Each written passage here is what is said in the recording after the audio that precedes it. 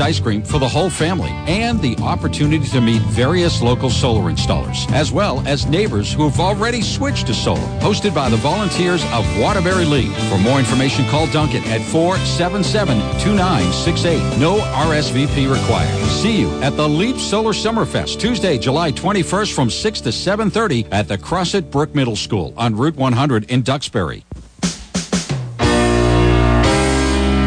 It's time to get the story behind the story. Interviews with newsmakers, newsbreakers, and your phone calls. Radio Vermont presents The Mark Johnson Show.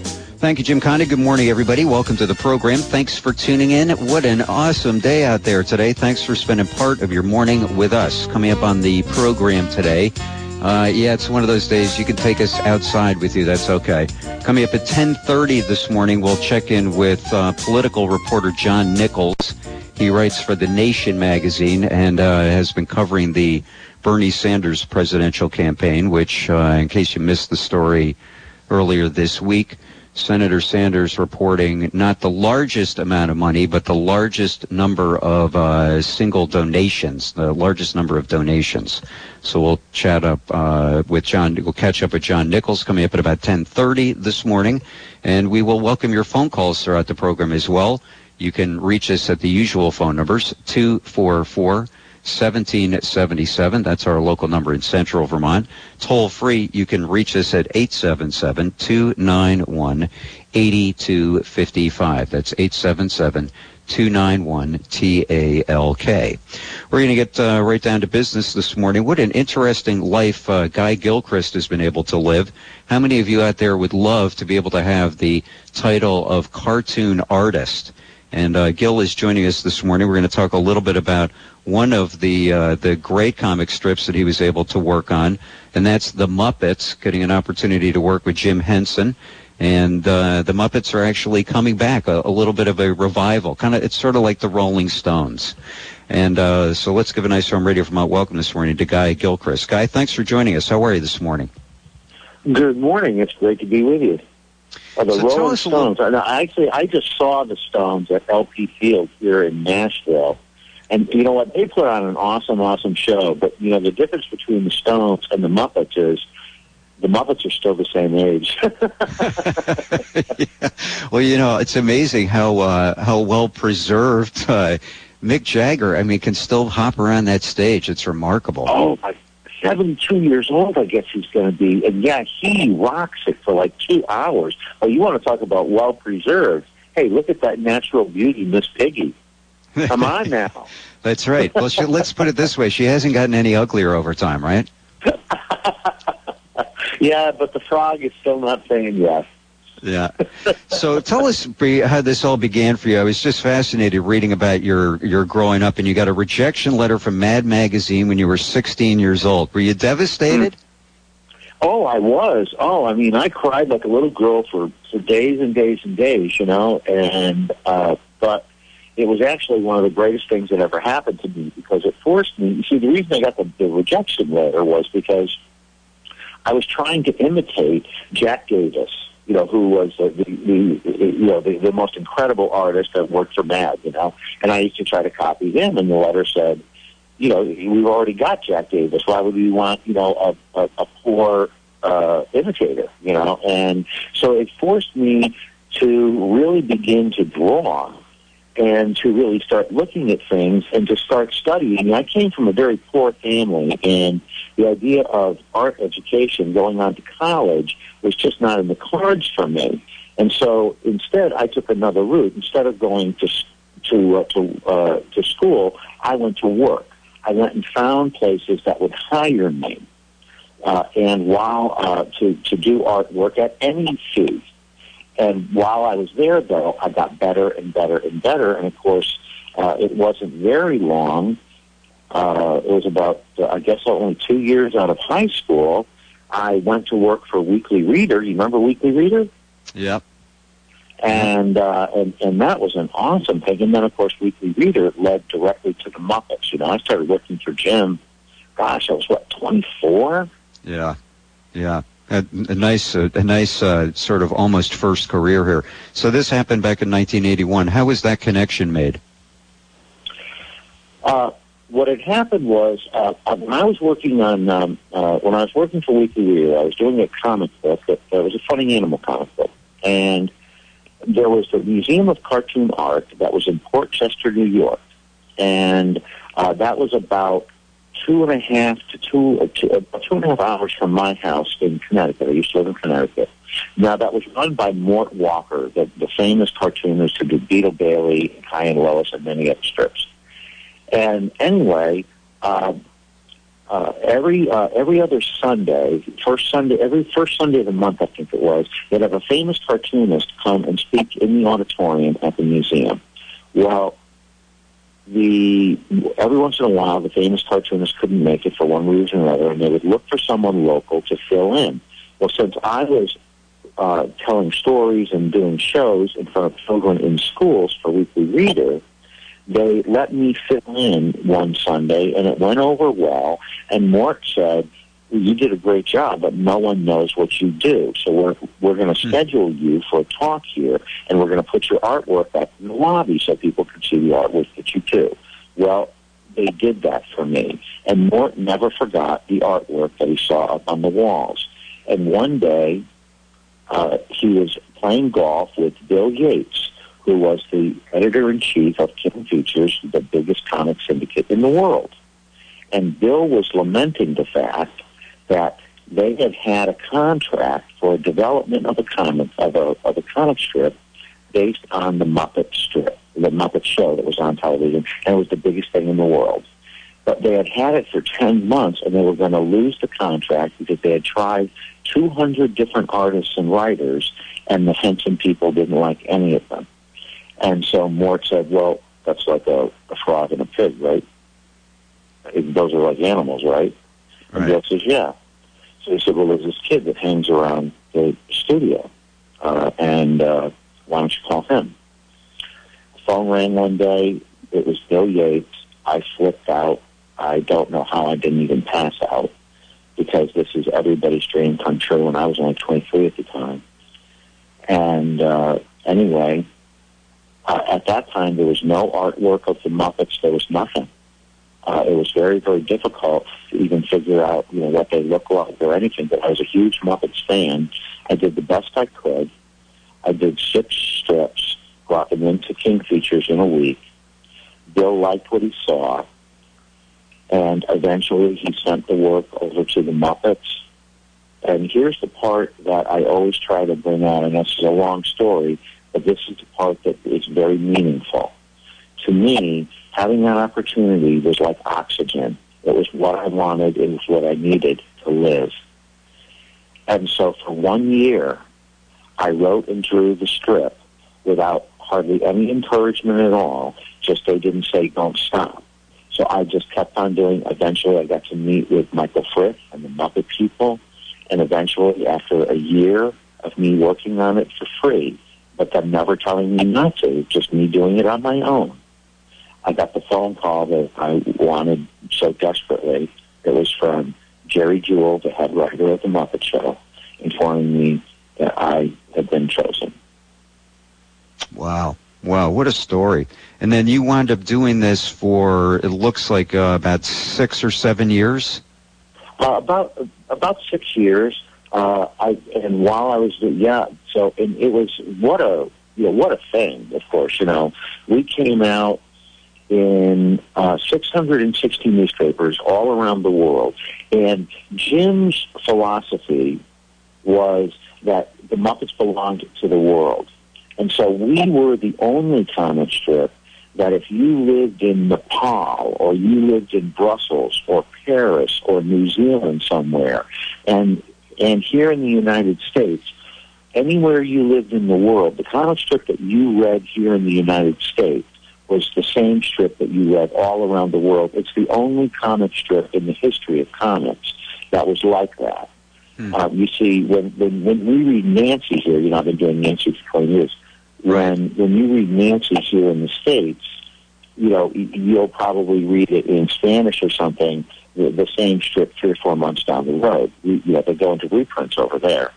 But Jim wanted the Muppets to belong to the world. And so, at a very young age, I was put in a very hot spotlight and it was pretty much, dance really, really fast or get burned. And I danced as fast as I could, and it changed my life. We're talking with Guy Gilchrist. He's a cartoon artist, was one of those, along with his brother, who worked on the Muppets comic strip.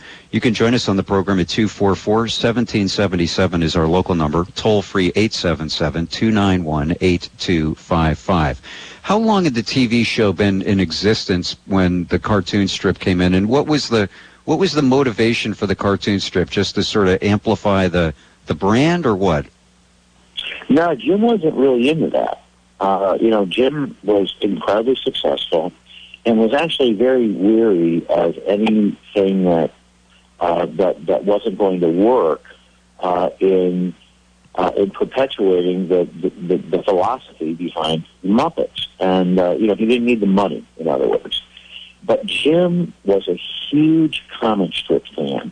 We had several comic strips that we loved in common. He loved Pogo, and he felt like I drew and inked a little bit like Walt Kelly, who created Pogo.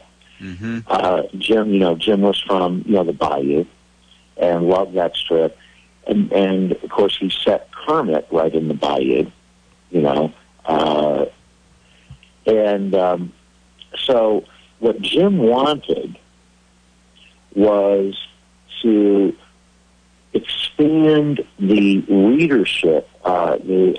He wanted now people to be able to read about his characters, and he wanted that to go all around the world, and he wanted to enhance the love and the silliness that were at the core of the Muppets. And so this was Jim's pet project.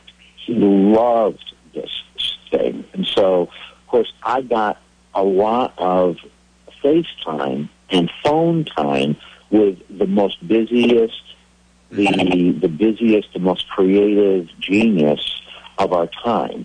The strip started at the end of the third year that the show was on the air. And we went from 81 to 86. And, of course, also during that time, we were doing all of the licensing and the merchandising of the different toys and games that Jim approved for the characters. So I was working with Jim very, very closely. Did you and your brother decide what the comic strip would be about? How involved was Jim Henson in that? When we first started out, every single gag that we wrote and drew, we sent it to King Features and also to Henson. It was a very convoluted and very complicated procedure.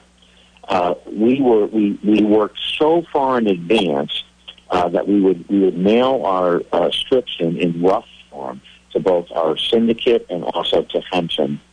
And then it would get passed around at Henson and looked at by Bill Yates, the editor at King Features.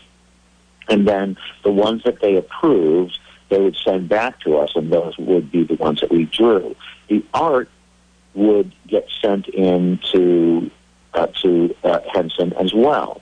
And when it came time for the artwork to be drawn, Michael Flip, who was the artist, the vice president of all creative at Henson, would personally blue line me, fix the characters and stuff so they looked more like what Michael wanted them to look like, and send them back. So I was getting art lessons from the guy that was creating the Muppets with Jim, and every single gag that we did, Jim saw. And so, but it was so amazing. I was doing the strip. I had been doing the strip for about like a year and a half, and you can imagine, with all of those things to go through, those gates to go through, sometimes it could get very frustrating because we're waiting to find out. Yeah. And we're trying to make a deadline. It was incredible, because the Henson folks didn't know how to do a comic strip, so they're just looking at it, trying to make sure that it looked good, and that it was what they wanted. It could sit on somebody's desk for weeks or something. We're trying to get the strips done. Well, one day we get a phone call, and it's Jim's people, and they're saying, Jim had started work development on Fraggle Rock. And they were doing a Miss Piggy special, and they were filming it up in Toronto at Channel 9. He said, Jim would like to see you. So I flew up to Toronto, and I got to watch everything going on and stuff. And then Jim sat down with me, and then only about a year and a half I was doing the strip, and Jim and I had this most amazing talk where he put his hand in my hand at one point and said, the strip is now yours. Wow. And that was it. The strip is now yours. And from that moment on, there was no more approval process. You described him a couple of minutes ago as the most creative genius that you ever knew. Tell me, why do you say that? Jim was constantly expanding his own horizons. He got great joy from expanding puppetry into new realms. All of the mechanisms, all of the wizardry that he came up with that we take so much for granted now. Jim and Foz, they made that up. Jim advanced the art of puppetry centuries in only a decade or two, because he was always looking for another way and a better way. I remember one time when we first met, and he took me out to eat at a really trendy, cool place called Maxwell's Plum, and it was in Central Park. Yep.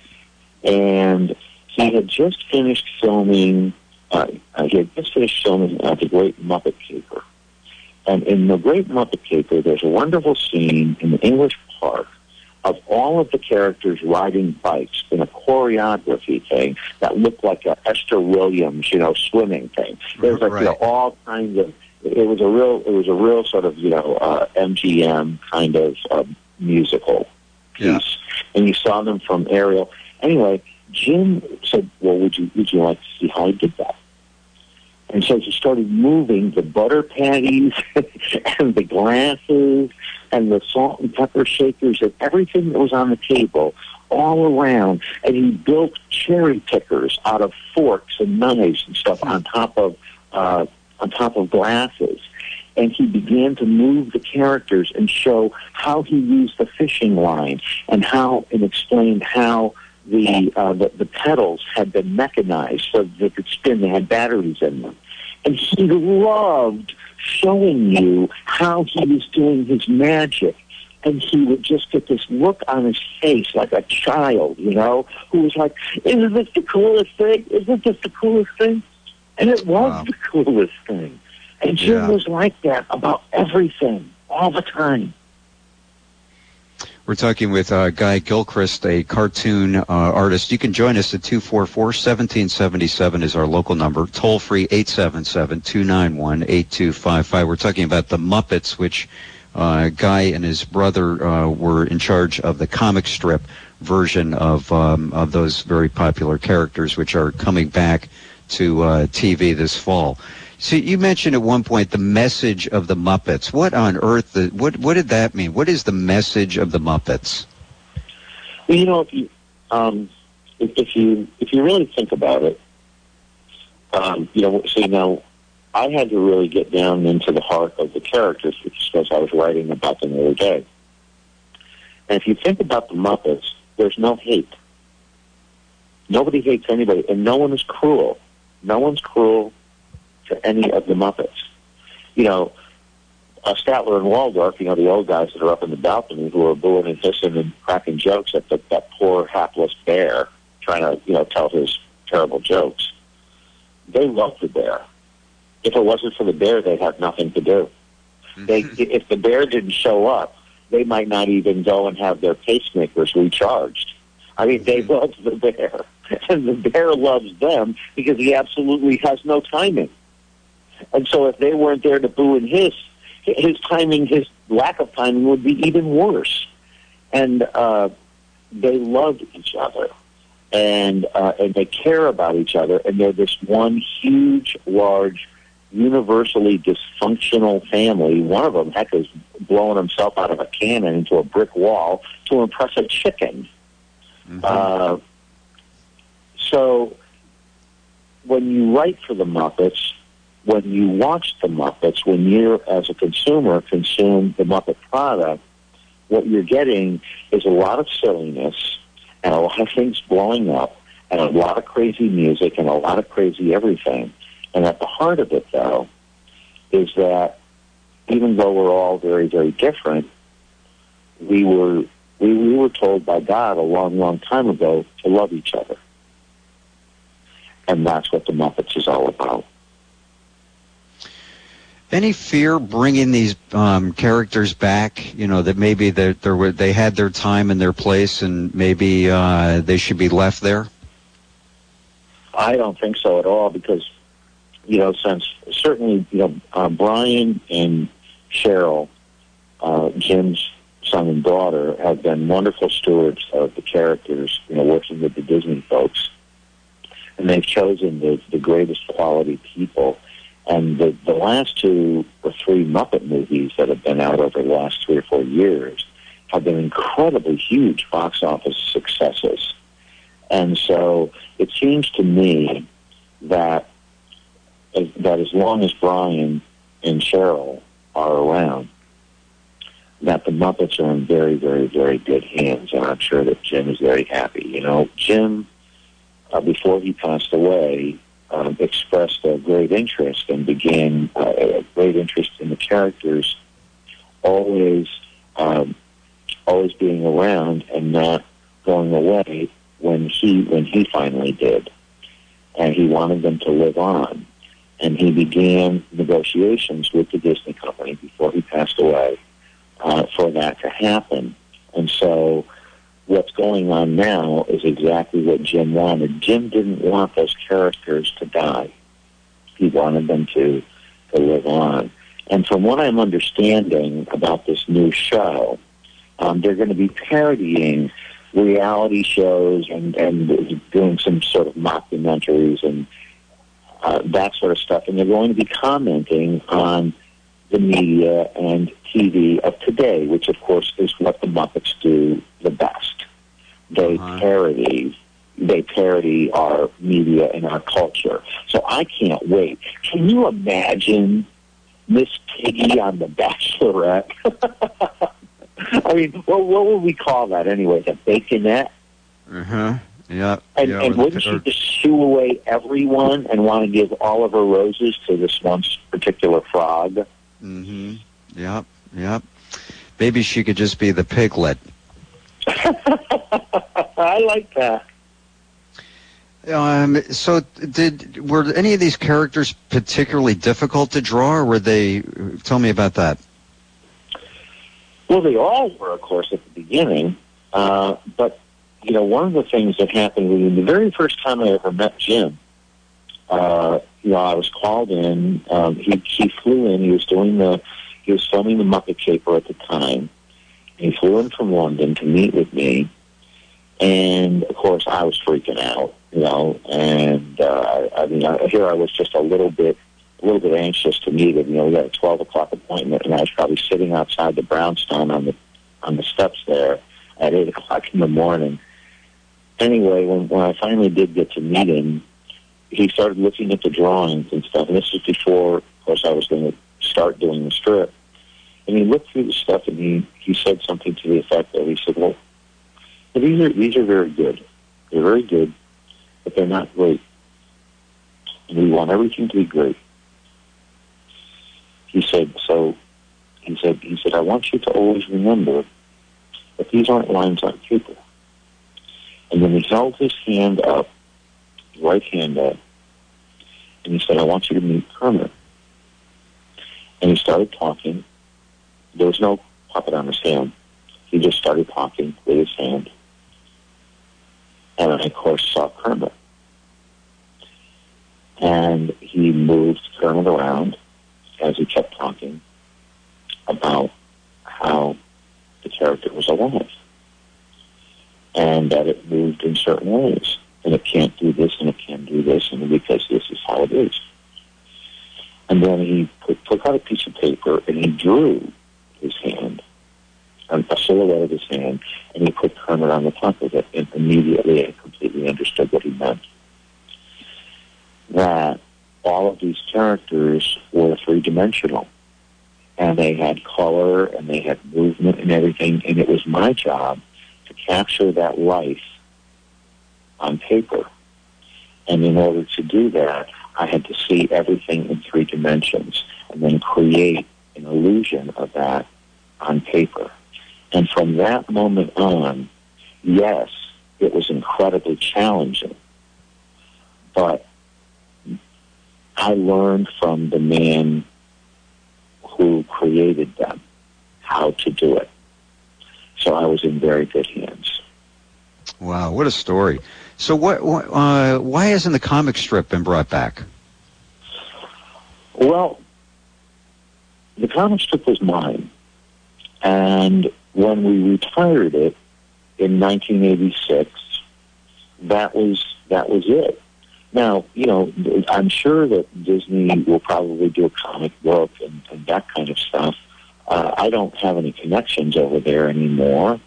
But the comic strip, Jim had given that to me. And so when I walked away from that, that was that. I remember this was after I had left doing the strip. And I don't even think I was working on Muppet Babies anymore at the time. This could have been a year or so afterwards. And I went to see Jim about another project that I had been developing with him. And I remember sitting in his office, and for folks, I'll just tell you a cute little story about how the office worked. The office had many floors. It had like 3 floors that went above ground, and there were a couple of floors below ground. And it was over on East 69th Street in New York. And when you walked in, it had burgundy carpeting. But embedded into the carpeting was a yellow path yellow carpeting that was embedded into it. And it went up a spiral staircase, several floors, and then where the yellow carpet ended, it ended in a swirl that got smaller and smaller and smaller and stopped right at Jim's desk where Jim would put his feet. It was the yellow brick road. Yeah. And it ended right there at Jim's feet. So anyway, I was sitting there, right next to the ending of the yellow brick road, waiting for Jim to come into his desk. And I was looking around his office. I hadn't been in his office a long time because he wasn't in his office all that often. He was so busy. But I'm looking on the walls and everything. And of course, he had all of his Oscars and Grammys and, Emmys and blah, blah, blah, everything all over the place. And then he had just several things that he was pleased with, being on the cover of Time magazine and Lip and Life and that kind of thing. Mm-hmm. And right on that wall, with its own lamp for it, was my original from the last Sunday that I drew and inked for the strip for Jim. When I had mailed him the original, he had it framed and put it in the middle with all of his most treasured awards. And I looked at that thing, and I'm going to tell you what, I cried because I knew how much that had meant to him. Are you tempted to want to bring the comic strip back? If I was asked to, I would do it. Because you know what, I do so much talking and so much motivational speaking and touring, and the Muppets have always been a part of me, and I know them extremely well. If I was called and asked if I would bring it back, I'd bring it back in a heartbeat, and I know it would be just as successful now as it was then. I've always been I never stopped drawing them, never stopped drawing the characters, and of course, I know the characters very, very well. And I may be older, but of course, those lines on paper, they never age. So if I was asked, you bet I'd bring them back.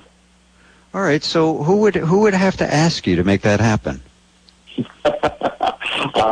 King Features or United Features, that whoever got the rights, to put that out there. And I actually have a feeling that if they ever wanted to do that, they know where to get a hold of me. I'm fairly, fairly out there, Because easily accessible.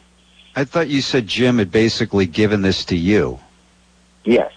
Well, yes, but I don't own the rights to the characters. Okay. He had given me the rights, the creative. He had took the reins off, and let me run free with it. Got it. Okay. No, I can't. I could not bring it back without the permission of the Henson folks and the Disney folks. Got it. So you got a creative green light, not a ownership per se. Exactly. Tell her. You got to tell our listeners a story about in '84 when you met with President Reagan and his wife. Oh my gosh, what an amazing thing! Here I am. I'm a kid that grew up in the shadow of the Berkshires. In a hillbilly town in Connecticut called Winstead, that barely existed after the flood of '55. And I learned how to draw sitting in a diner. As a little kid, while my mom worked, she'd open up the funnies every day and grab placemats and stuff, and then to try to keep me occupied and make sure she didn't get fired, she'd just have me draw the funnies all darn day.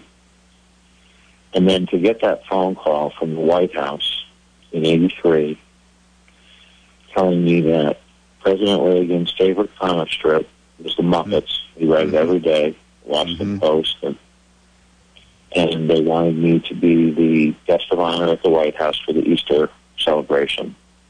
So I got to draw, a pig, a frog, and a bear on a cover for their program and be at the White House. And President Reagan and Nancy Reagan were not there that day. The president was over in Reykjavik negotiating the nuclear arms treaty with the Russians. Yeah. And so my host and hostess was then Vice President Bush and his wife Barbara, and that actually began a lifelong friendship between us. This little kid from Winstead, Connecticut, with the Vice President, and then of course the President of the United States, knowing my name. We had a ball. I'll tell you a funny story if we've got time about something that happened that day. Oh, definitely. So at the Easter egg roll, there's thousands and thousands of children. They're running all over the lawns of the White House, and they're looking for Easter eggs and all this stuff. And they had the walk-arounds, the big characters walking around in suits of all kinds of different things. Twinkie the Kid and M&Ms and all kinds of characters. And we had two breakdancing Fraggles. Remember the Fraggles? And we had Ozzy Bear. No. Mm-hmm. And anyway, so what they did was there were photographers and media from all around the world. This is a huge thing. And so they had porta potties, but they had the porta potties like a mile down the road, so they wouldn't be in any of the photography.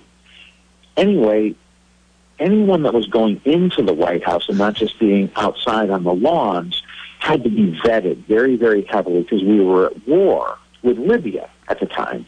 Okay. And so we had all of these credentials that you had, and you had to be approved many, many months in advance if you were going to go into the White House. And, of course, I was in the White House all day long signing my programs and stuff.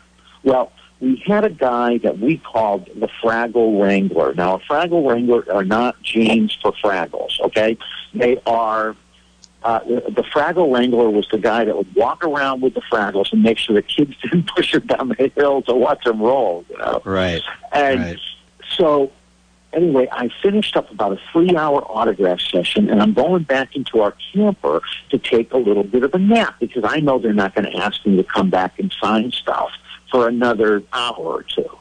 And the guy that was the Fraggle Wrangler said, Guy, let me borrow your IDs and stuff.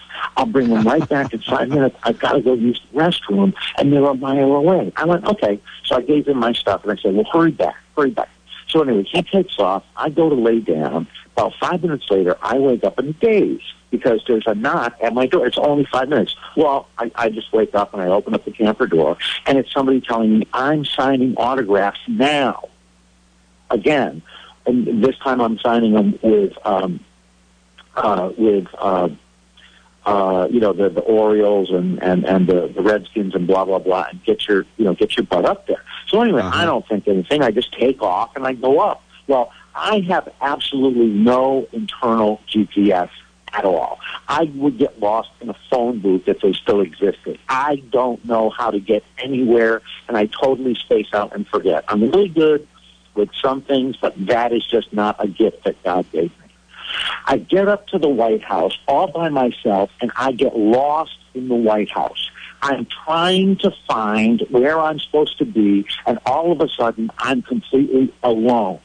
I'm alone walking down a hallway in the White House when all of a sudden this big hand comes down on me from behind. Whoosh! And all of a sudden, I'm sitting in a chair in a little room, and it's the Secret Service. And it's like, who the heck are you? Where's your stuff? Where's your IDs? Where's your stuff? Where's your security passes? And I go to show them my security passes, and I'm going, oh my gosh. And my wallet is back at the camper. I have nothing. And I'm sitting there freaking out, and I'm saying to him, look, I draw a pig, a frog, and a bear. I've been drawing a pig, a frog, and a bear all day long. I draw a pig, a frog, and a bear, and he is getting frustrated. He's going, I need to see some stuff. Anyway, and he starts talking on his walkie-talkie. This is 1984. Those giant walkie-talkies that look like those giant mobile phones at the time that had the little pad and paper on them, that's what he had. And he's going blah, blah, blah, blah, blah, and he's talking to somebody. Now a second guy comes in, and they start doing bad cop with me, okay? I am freaking out. I'm in a room. I have nothing. So just for self-preservation, I reach up, I grab out of the Secret Service man's hand. I grab that giant walkie-talkie that has the little pad on it, and as fast as I can, I draw a picture of this pygmy, and I hold it up with my arm trembling to his face.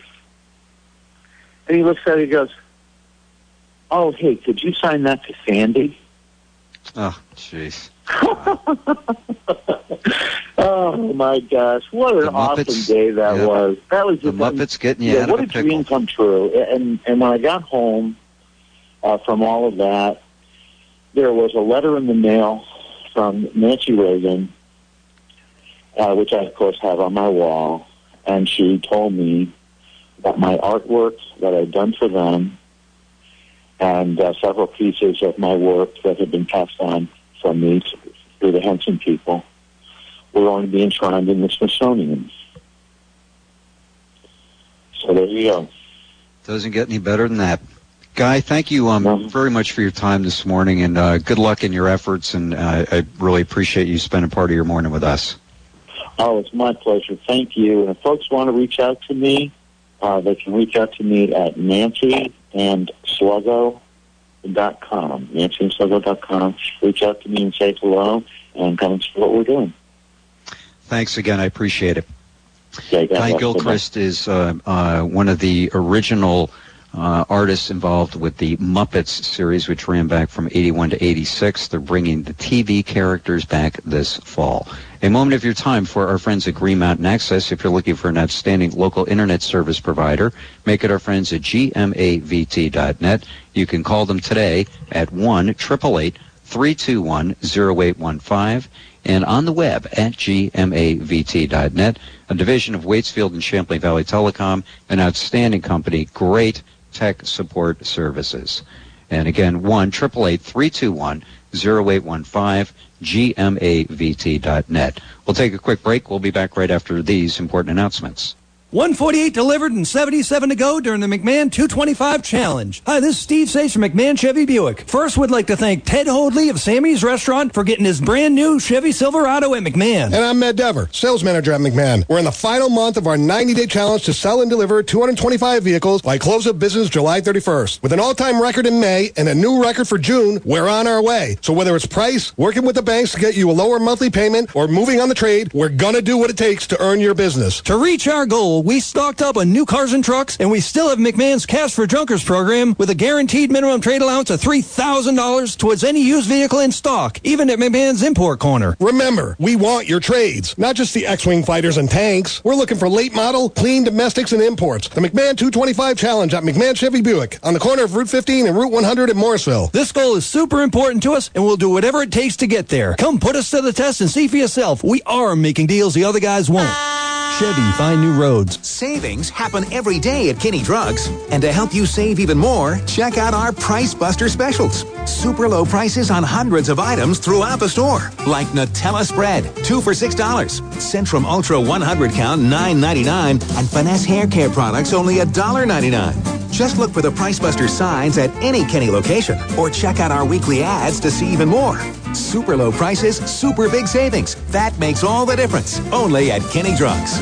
RB Technologies on Route 14 in East Montpelier has been creating and supporting thoughtfully designed, custom-crafted computer networks and communication systems for their business clients since 1997. Here's team member Crystal Capron. I think that RB Technologies' mission is to not only build lasting relationships with our customers, but also earn the trust of our customers. Loyalty, respect, and trust are the first 3 words that pop into my head when I think of RB Technologies. Not only do they strive to satisfy their customers, but also their employees. I think a big part of what sets RB Tech aside from the competition is that we are not just focused on computer networking and technology. We get involved in the community as much as we can. From supporting the Vermont Chamber to the Mountaineers baseball team, RB Technologies cares not only about the customers, but about the community. The team at RB Technologies knows it's all about building lasting relationships. Call 223-4448 or online at rbtechvt.com. When you think of business technology and communications, think of RB Technologies. The sizzling summer sale is now in progress at Hooker's Furniture. Save 40% store-wide, featuring the all-new Sealy Posturepedic with the Core Support Center for maximum comfort and support. Save on Sealy Cool Gel Memory Foam mattresses and the very popular half inner spring, half cool gel memory foam hybrid. Whatever you do in bed, Sealy supports it with fantastic store-wide savings during the sizzling summer sale. Only at your bedding experts, Hooker's Furniture on Route 100 in Waterbury Center. So drive a little and save a lot. Attention Vermonters, since 2000...